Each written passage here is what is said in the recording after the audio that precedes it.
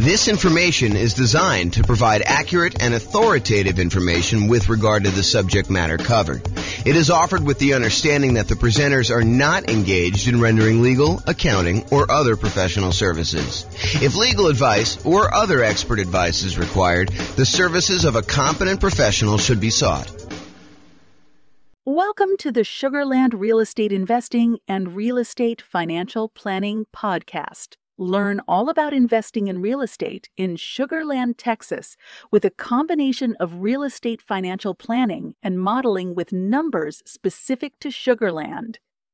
Plus, syndicated, more generalized recordings of live and pre-recorded real estate investing classes. Not all of them specific to Sugar Land. Be sure to stay tuned after the podcast for a message from our sponsors.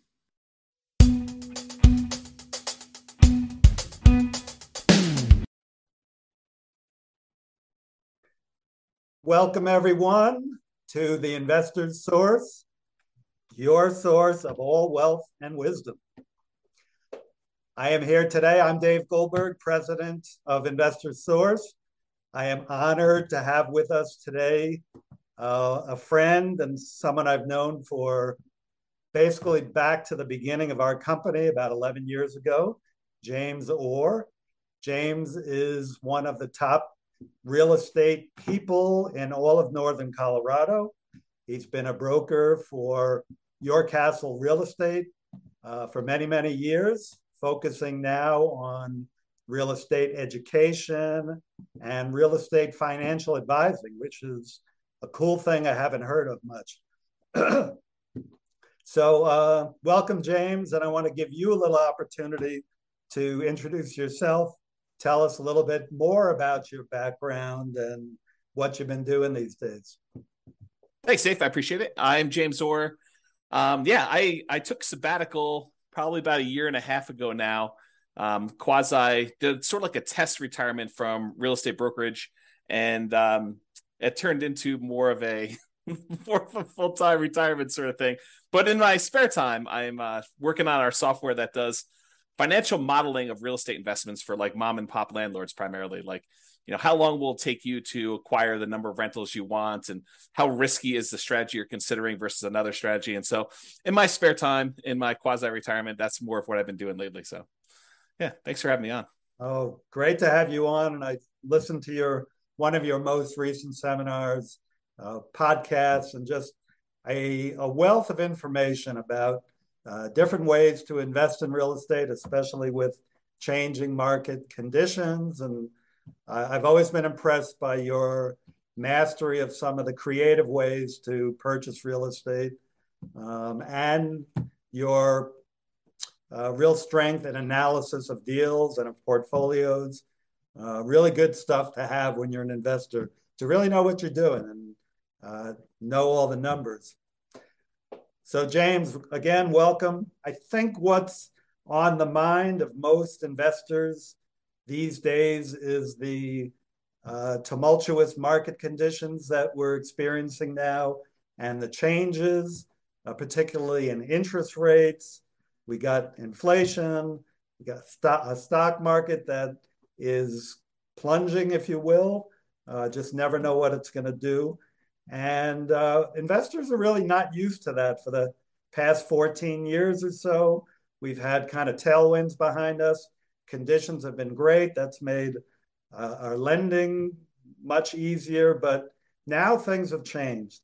So just want to see from your perspective as just someone in the know about how some of these things affect market conditions. What do you think is this going to mean for the real estate market? What's it meaning right now? And what do you see coming at us in the next year or two? Wow, where do I begin with that? How can I even start to do that? So the first thing I'll start with, I was thinking about this a little bit when you asked me to kind of be on and do the call. And so I went back and I did some research, and it turns out it was a good idea to do this research. So I went back and I looked through the 30-year mortgage interest rates going all the way back to 1970. And I wanted to find out, how crazy is it that we're seeing, at the time of this recording, probably around 7% interest rates, give or take a little bit if you're doing owner occupant or investor. And I wanted to know, is this like really extreme, or is this like a still relatively low sort of interest rate? And so I went back and I looked, and what I did is I did a percentage of the time every month that was above this 7% threshold. And Dave, I just guess how much percentage wise over the last 50 years, I think it's 52 years or so now, how many over the last 52 years, what percentage of the time were we above 7% as an interest rate? You have a guess? I've kind of listened to what you've been speaking about and doing some of my own research. I'm going to guess 73% of the time, James. No, it's not quite that high. It's 58% of the time. Wow. Which is still, I think, a lot higher than most folks would imagine. They think, oh my gosh, we've been seeing 2%, 3%, 4%, 5% for the last, as you said, 14 years or so. I don't know if it's been quite that long. I think when I looked at my numbers, I guess it is 14 years. 2004, I think, is the last time approximately when we were at 7%. Of course, I'm doing this without charts in front of me. I should have had those up. But if you think about that, the last time we were at 7% was like 2004 or so. So these interest rates have been really, really low. It's been abnormally low. And so we've been having this, I don't know, almost like opposite of a perfect storm, a perfectly beautiful day, where property prices have been going up, rents have been going up, interest rates have been going down. So even though property prices were going up, interest rates were going down, which meant for a while, properties were still on sale, even though the prices were higher than they were before. If you kind of think about what your monthly payment would be when you're buying the property, it's actually less than if you had bought the property the year before, right, which is crazy to think about. Right. And that's not normal, right? So I think now we're getting back to a more normal type of market, which I know people don't want to hear because they're like, oh, but when I was doing all my planning, I was thinking, oh, I'm going to buy a property this year and I'll save up enough so I'll be able to buy a property a year or 2 or 3 from now, and I'll be able to get this same 3 or 4% interest rate. And so when I do my out in the hot tub math of will I be able to retire by buying these rental properties here, I've been using 4% or 5% or whatever the number has been, and that turns out to not have been a good assumption. And I think right now we're seeing a market where demand is still really strong. The number of properties for sale is down, so we're seeing like a lowering of inventory. But there's enough demand in the market where we're still having buyers. It's not like it's gone away. And I think maybe the Fed will continue to raise rates in order to get this inflation out of control, under control. But it hasn't stopped everything completely. It's definitely slowed it down. It's not like it was. But the last, at least from the pandemic, and even before then, that is not normal. Like if you're trying to look at year-over-year numbers, a year-over-year comparison of, how much inventory we had compared to a year ago from now, or what interest rates were or anything like that, you should just throw all that away, because you're looking at all-time extremes on many fronts. All-time extremes for days on market, all-time extremes for low interest rates. And so you can't compare now to then and say, oh my gosh, the world is coming to an end because days on market is increased by 30%. Well, it increased by 30% from like 25 days, which 25 days is crazy. I mean, a more normal market is like, I don't know, 3 months to 6 months for a property to sell. So 90 days to 180 days. Right. So to think that, going from 25 days, now it's increased to, I'm looking at a chart. I happen to have this one up because it's just down there. I'm looking at this. We're probably at around 60 days or so for that. So even if it's doubled, that's still lower than normal. It's lower than what a typical market would say. So what was the question again, Dave? I'm like off on these tangents here, but I want to make sure I answer your question directly. No, that's a good, that's kind of a good recap of a historical perspective that a lot of us are just not looking at. We're so used to, in these last few years, as you say, very unusual low interest rates, that when these rates have gone up, we think it's the end of the world, but it's actually approaching more normalcy. Yes. So the question was, with that, what is happening in the market right now? Is that causing, is it the end of the world? Is the market plunging? Is real estate, we'll get into this later, but should we all be abandoning our portfolios now and saying this is not going to work anymore? What are you seeing in the market? I don't think it's the end of the world. What I'm seeing in the market is inventory is down. It's so the number of new listings is down, but we're not selling as many as quickly as we were before. So the inventory is actually increasing. And by the way, I think this is localized. So I'm talking primarily about Northern Colorado, although I think it does apply to a lot of other markets as well. But we're seeing overall fewer sellers wanting to sell. And I think that trend is going to continue. And here's why I think that trend is going to continue. If you think about all the sellers that bought properties and they locked in these ridiculously low, in retrospect, interest rates, I think the last interest rate I got was like 2.25 on a 30-year loan, which is insanely low. Now, the chance of me going out there and selling that property and losing my 2.25% interest rate is almost zero. It would take some type of extreme motivation for me to want to get rid of that interest rate, because it's almost like free money, right? If inflation is normally, I don't know, 2 to 3%, and your interest rate is 2.25, your actual interest rate is lower than what inflation is. So that's just crazy to think about. So you have all these folks that got, 2, 3, 4% interest rates, and now interest rates are at 7. So there's a significant financial penalty, a disincentive for them to go out and sell their property, go buy one that's presumably more expensive at a higher interest rate and take a double hit on that. So I think that's one of the reasons why we're seeing fewer sellers sell their properties on the market. We're seeing just a lack of new listings coming on. So I think that's one of the reasons why we're going to see that. And that I think will continue for a little while. And no one knows. Maybe the Fed chairman knows sort of what he's thinking, but I don't know. Like, no one really knows what they're going to do with interest rates. There's speculation that they're going to continue to raise rates if we see inflation still continue to be above where they're trying to get it at. And they've stated publicly that they want their interest rate to be around 2%, and it's been whatever it was, 8% or something crazy.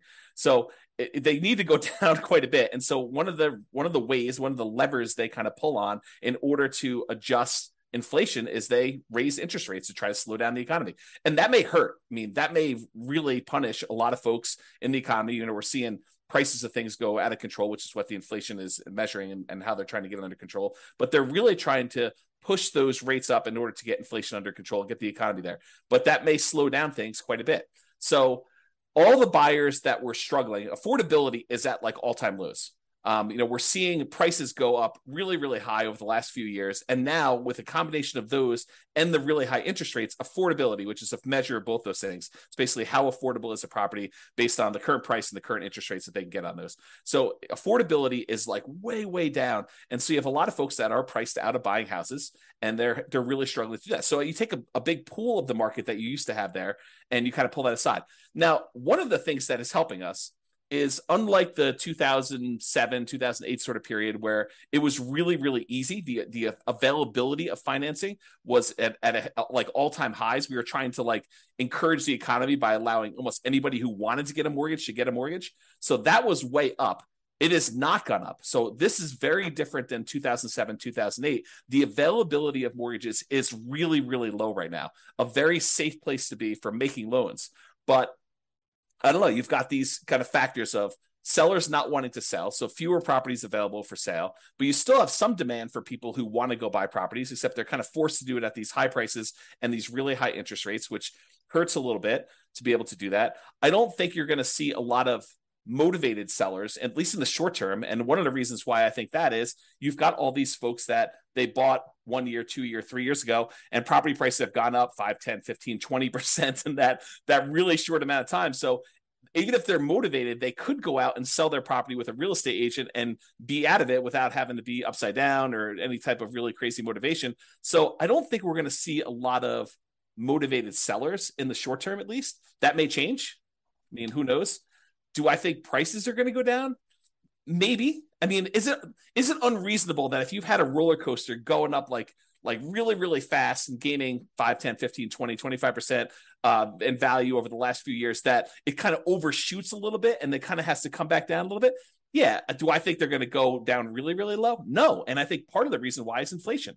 If you think about what it costs to build a house, all the materials that go into it, the plywood, the sinks, the light fixtures, the windows, all those have significantly gone up in cost. And so there's a semi-hard floor as to how low prices can go based on what it costs to rebuild that property.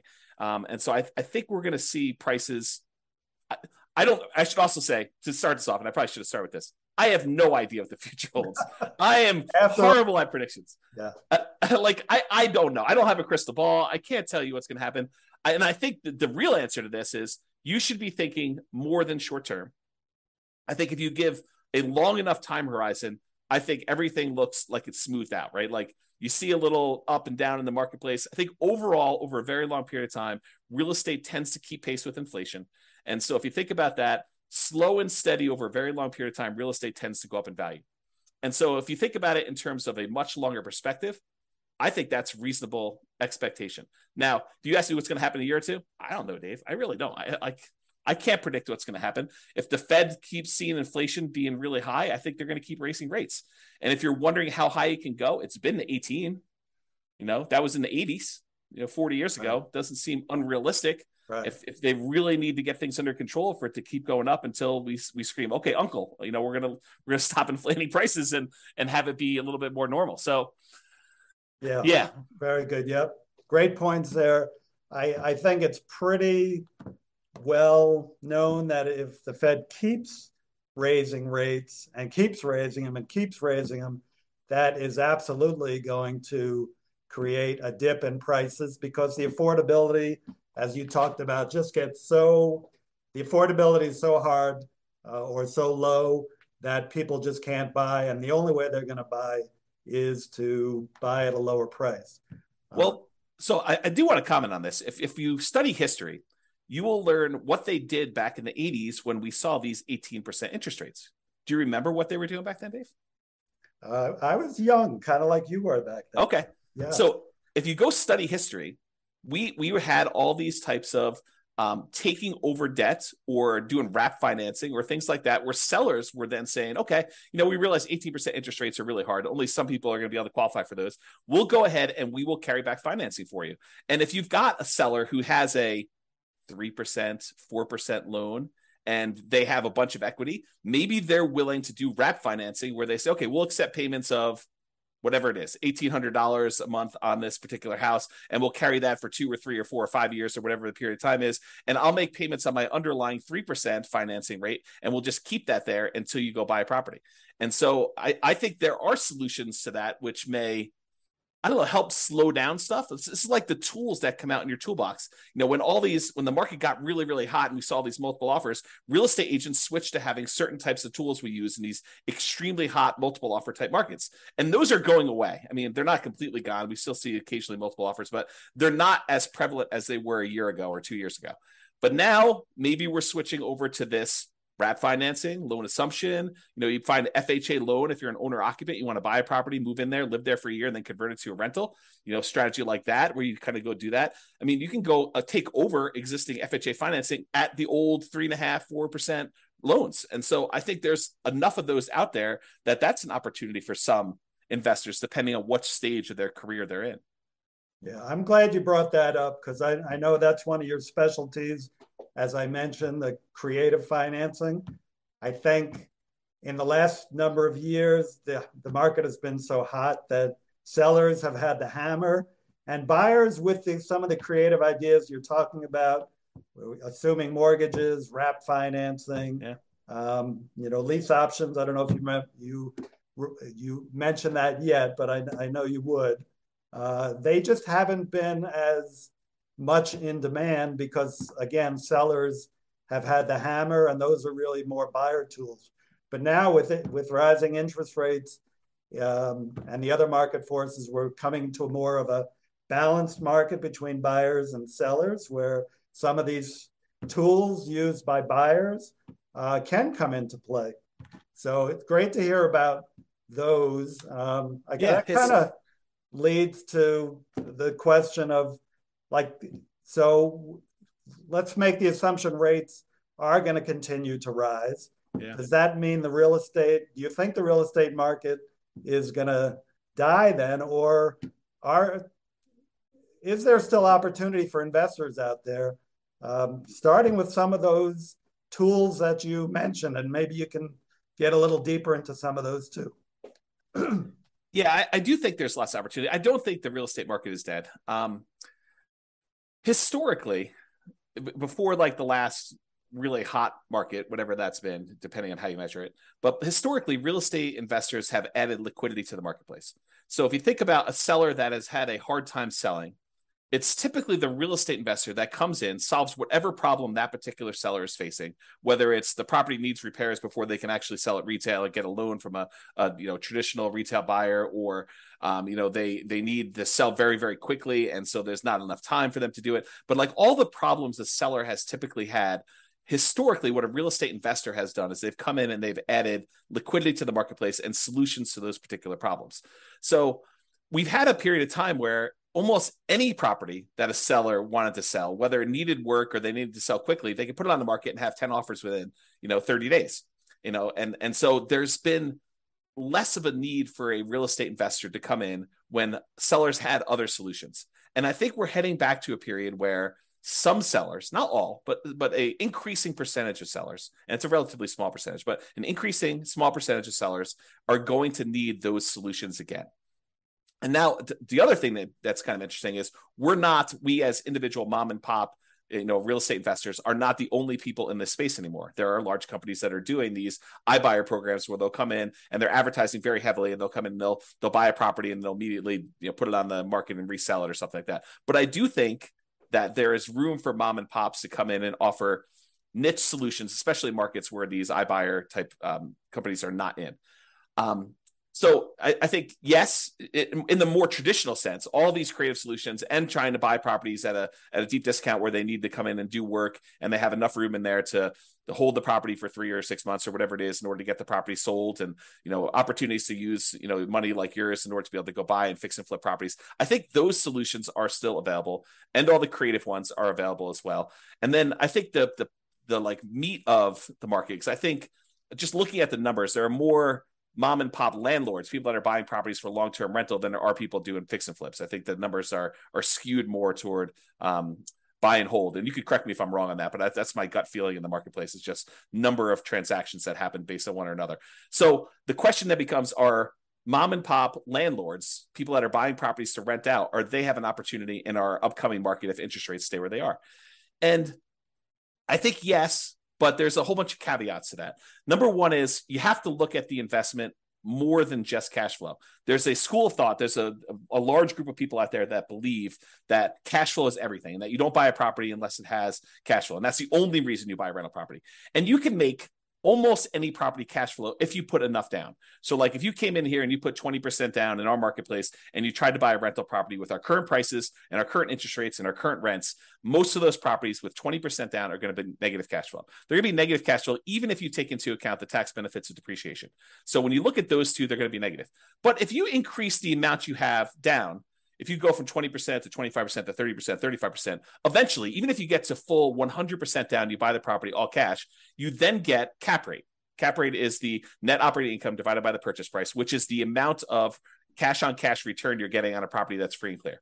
And so if you think about that, the more you put down, the closer you get to cap rate. Right. So your cash on cash, you put 20% down, maybe negative, and maybe, negative 10% cash on cash. You put 25% down and maybe negative 5% cash on cash. You put 30% down and maybe 0% cash on cash. You're break even. Put more than that down. Now it's sort of like, whatever it is, 2% cash on cash. Eventually, if you put 100% down, it gets to what cap rate is. And cap rate on a property might be, 4, 5, 6, 7, 8, 9%, depending on what market and what type of property you're buying, somewhere in that ballpark.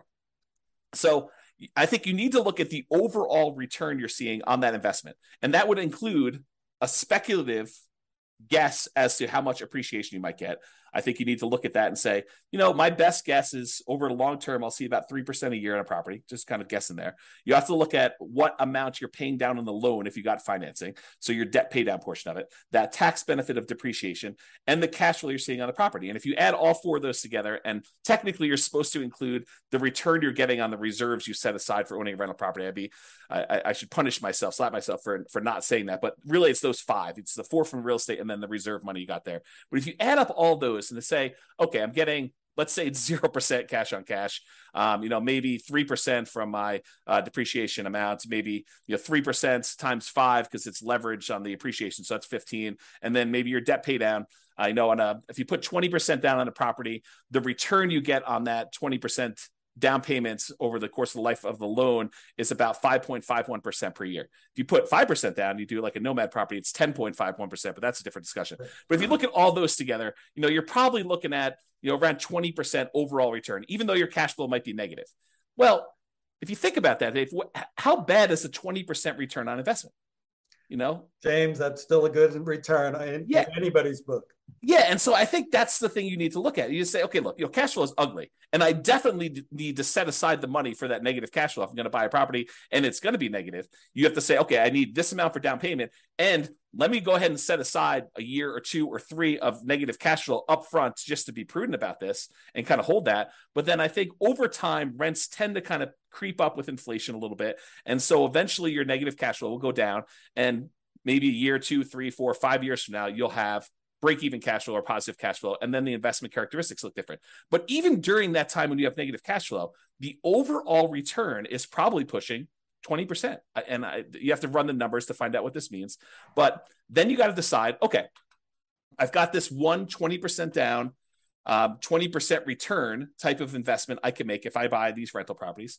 What else is out there that I can invest in? Well, I could do stocks, I could do crypto, I could invest in your fund, I could do all these different things in order to get a return on my money.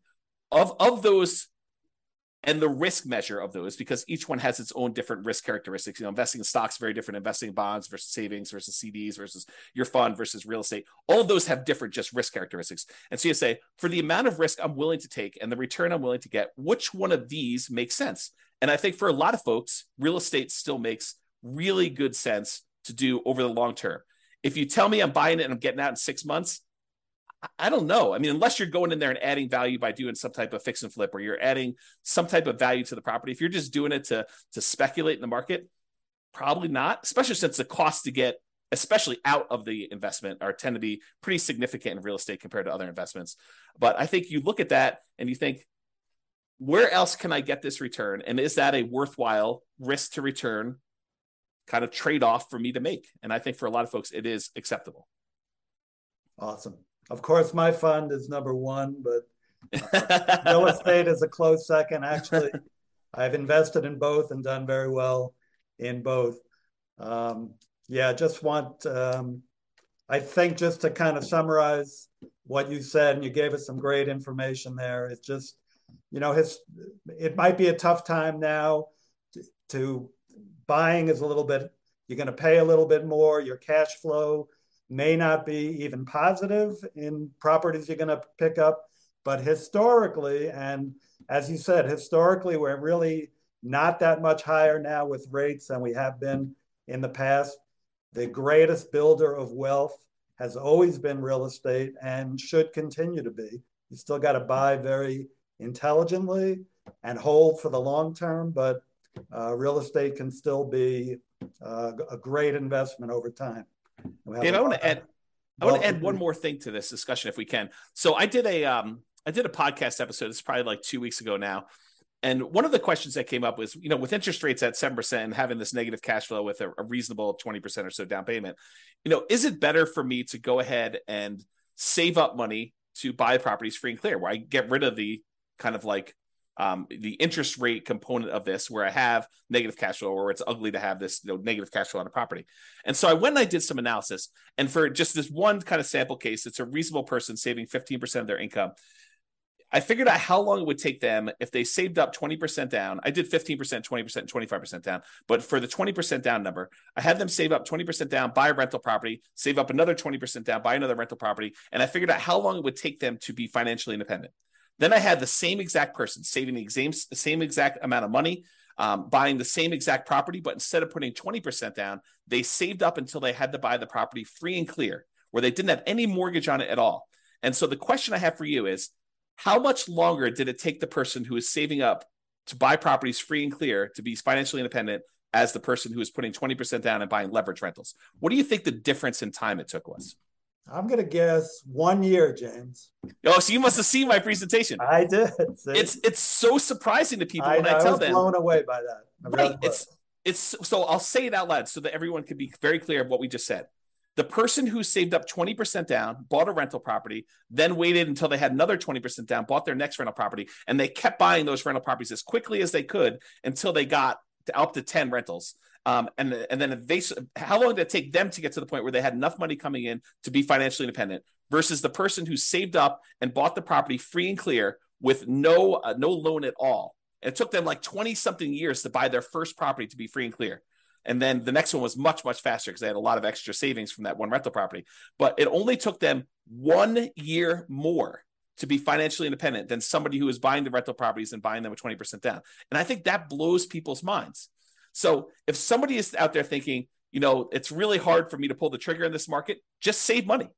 Invest in something else, invest in your fund or invest in stocks or whatever makes sense for you in the meantime, while you're waiting to save up your money. And then when you're ready to buy a rental, whether that's buying a property that's free and clear or buying a property with 50% down where now it does cash flow, or 30% down, or whatever the numbers make sense. But don't stress out. It's not that much longer for you to be financially independent if you take your time and you save up and you buy these properties free and clear. And the risk dynamics of a free and clear portfolio, very different than the risk dynamics of someone putting 5% down or 20% down or 25% down and buying rental properties. So a lot of good points there for people think highly leveraging is the way to go. And I'm not going to poo-poo that because I did that. But I've also done the strategy of buying and paying down properties and having them free and clear. And that for me and other investors I know has worked really well, getting properties paid off.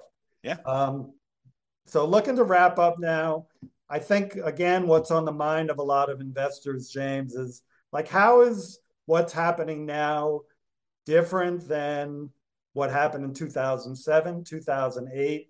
How would you describe what's different? I mean, you started explaining that already, that, conditions are different now, but maybe you can wrap up with that. Do you think we're heading into another 2008 or are things different now that we're not going to see a crash and maybe more of just a leveling out of the market? Yeah, so I can't predict whether or not we're going to see a crash or a leveling out. I really don't know. And I would have thought, if you had asked me, like right when the pandemic was hitting, what was going to happen in the real estate market, I would not have predicted it's going to go up whatever it is, 30% in 3 years or something like that. I would not have thought that at all. And so my prediction skills are very lacking. I will tell you, looking at the numbers, the real estate market is very different than it was in 2007, 2008. So the number one thing I can think of off the top of my head is the availability of credit to people with questionable credit scores is very different. Like, we were giving loans to almost anybody who wanted a loan at that point. And we were giving a lot of them, nothing down or, 3%, 5% down loans to people that probably shouldn't have been getting loans at all. And then on the back end of this, we were basically packaging those up, calling them A+ type of loan products and selling them, securitizing them on the market, which was another issue altogether, because then we had all those fail and it kind of compounded. Derivatives and things like that. Yeah. And so I think that's very different than we saw before. I also I don't remember seeing us have this massive of a run up leading into 2007, 2008. And we have here. So a lot of the folks that bought a property, even 2 or 3 years ago, they've got a huge cushion of equity. In fact, if you look at how much equity we have now in our properties as a whole, like this, the whole country, I think we're at all-time highs. I think the amount of equity we have sitting in our properties right now is at all-time highs, which was not how we were in 2007, 2008. And so the question then becomes, well, how does, having our credit criteria, the availability of credit to people, be really, really low and have really good underwriting standards for those that are trying to get loans? So that's a much safer position than we were, that many years ago. And the fact that a lot of people that were motivated to sell before, that, if they needed to sell, they probably could still sell and actually break even or come out of it with a little bit of profit in it, that they'd still have this or be able to borrow against it if they need to kind of hold on to some stuff. Having that be different, what impact does that have moving forward, even if rates get much higher than they were in this kind of like pre-2007, 2008 period? And I think that that's going to make a big difference. I don't know if it's going to save us from whatever might happen. I mean, because I'm sure we could screw it up if we wanted to, right? There are things the Fed could do. There are things that we could do as a group to kind of make this go ugly. But I think overall, it's very different than it was in 2007, 2008. And my best guess is that even if we do see a softening or slowing down of appreciation rates or giving a little bit back, I don't think we're going to see a massive kind of decline in the market like we did then. But who knows? I really don't. Thank you. Yeah, just to add to that, from a lender point of view, as you said, the availability of credit is not as great. The underwriting standards, there are no doc loans. Maybe some are doing those, but those are not really part of the picture anymore. You've still got a housing shortage right now that really began back in 08 when people stopped building, and they've never really caught up. And you have, like in areas like Colorado, still high desirability, which is going to keep people coming and propping up those prices. And, as you said, people who have low interest rate mortgages and they're looking to sell, they're not going to drop their price too much and go into a higher rate mortgage for what they're going to potentially buy. If they've got this 2 or 3% mortgage on a house that they're in right now, they'll probably drop a little bit, but be reluctant just to dump something and then get into a much higher interest rate mortgage. So great points, James. Hey, thank you so much for enlightening us. Just a takeaway is that it feels like even though things are changing in the market and it might be softening, don't seem to be heading for a major crash, but you never know what's going to come down the pike. We got to just be smart investors and keep being really vigilant about what we're investing in. So yeah, the one tip for people that are moving forward from here is when you look at charts, try to look more than just the last 3 or 4 or 5 years. So when someone shows you that, we're up, foreclosures are up, 130%. Yeah, they're up 130% from almost zero. So you need to go look back at historical data over 10, 15, 20, even longer years if you can, just to find out what is more normal and are we moving toward a more normal type of market. Well said. Thank you very much, James. And we'll be in close touch. And thank you all. Thank you. Have a great one. Bye-bye.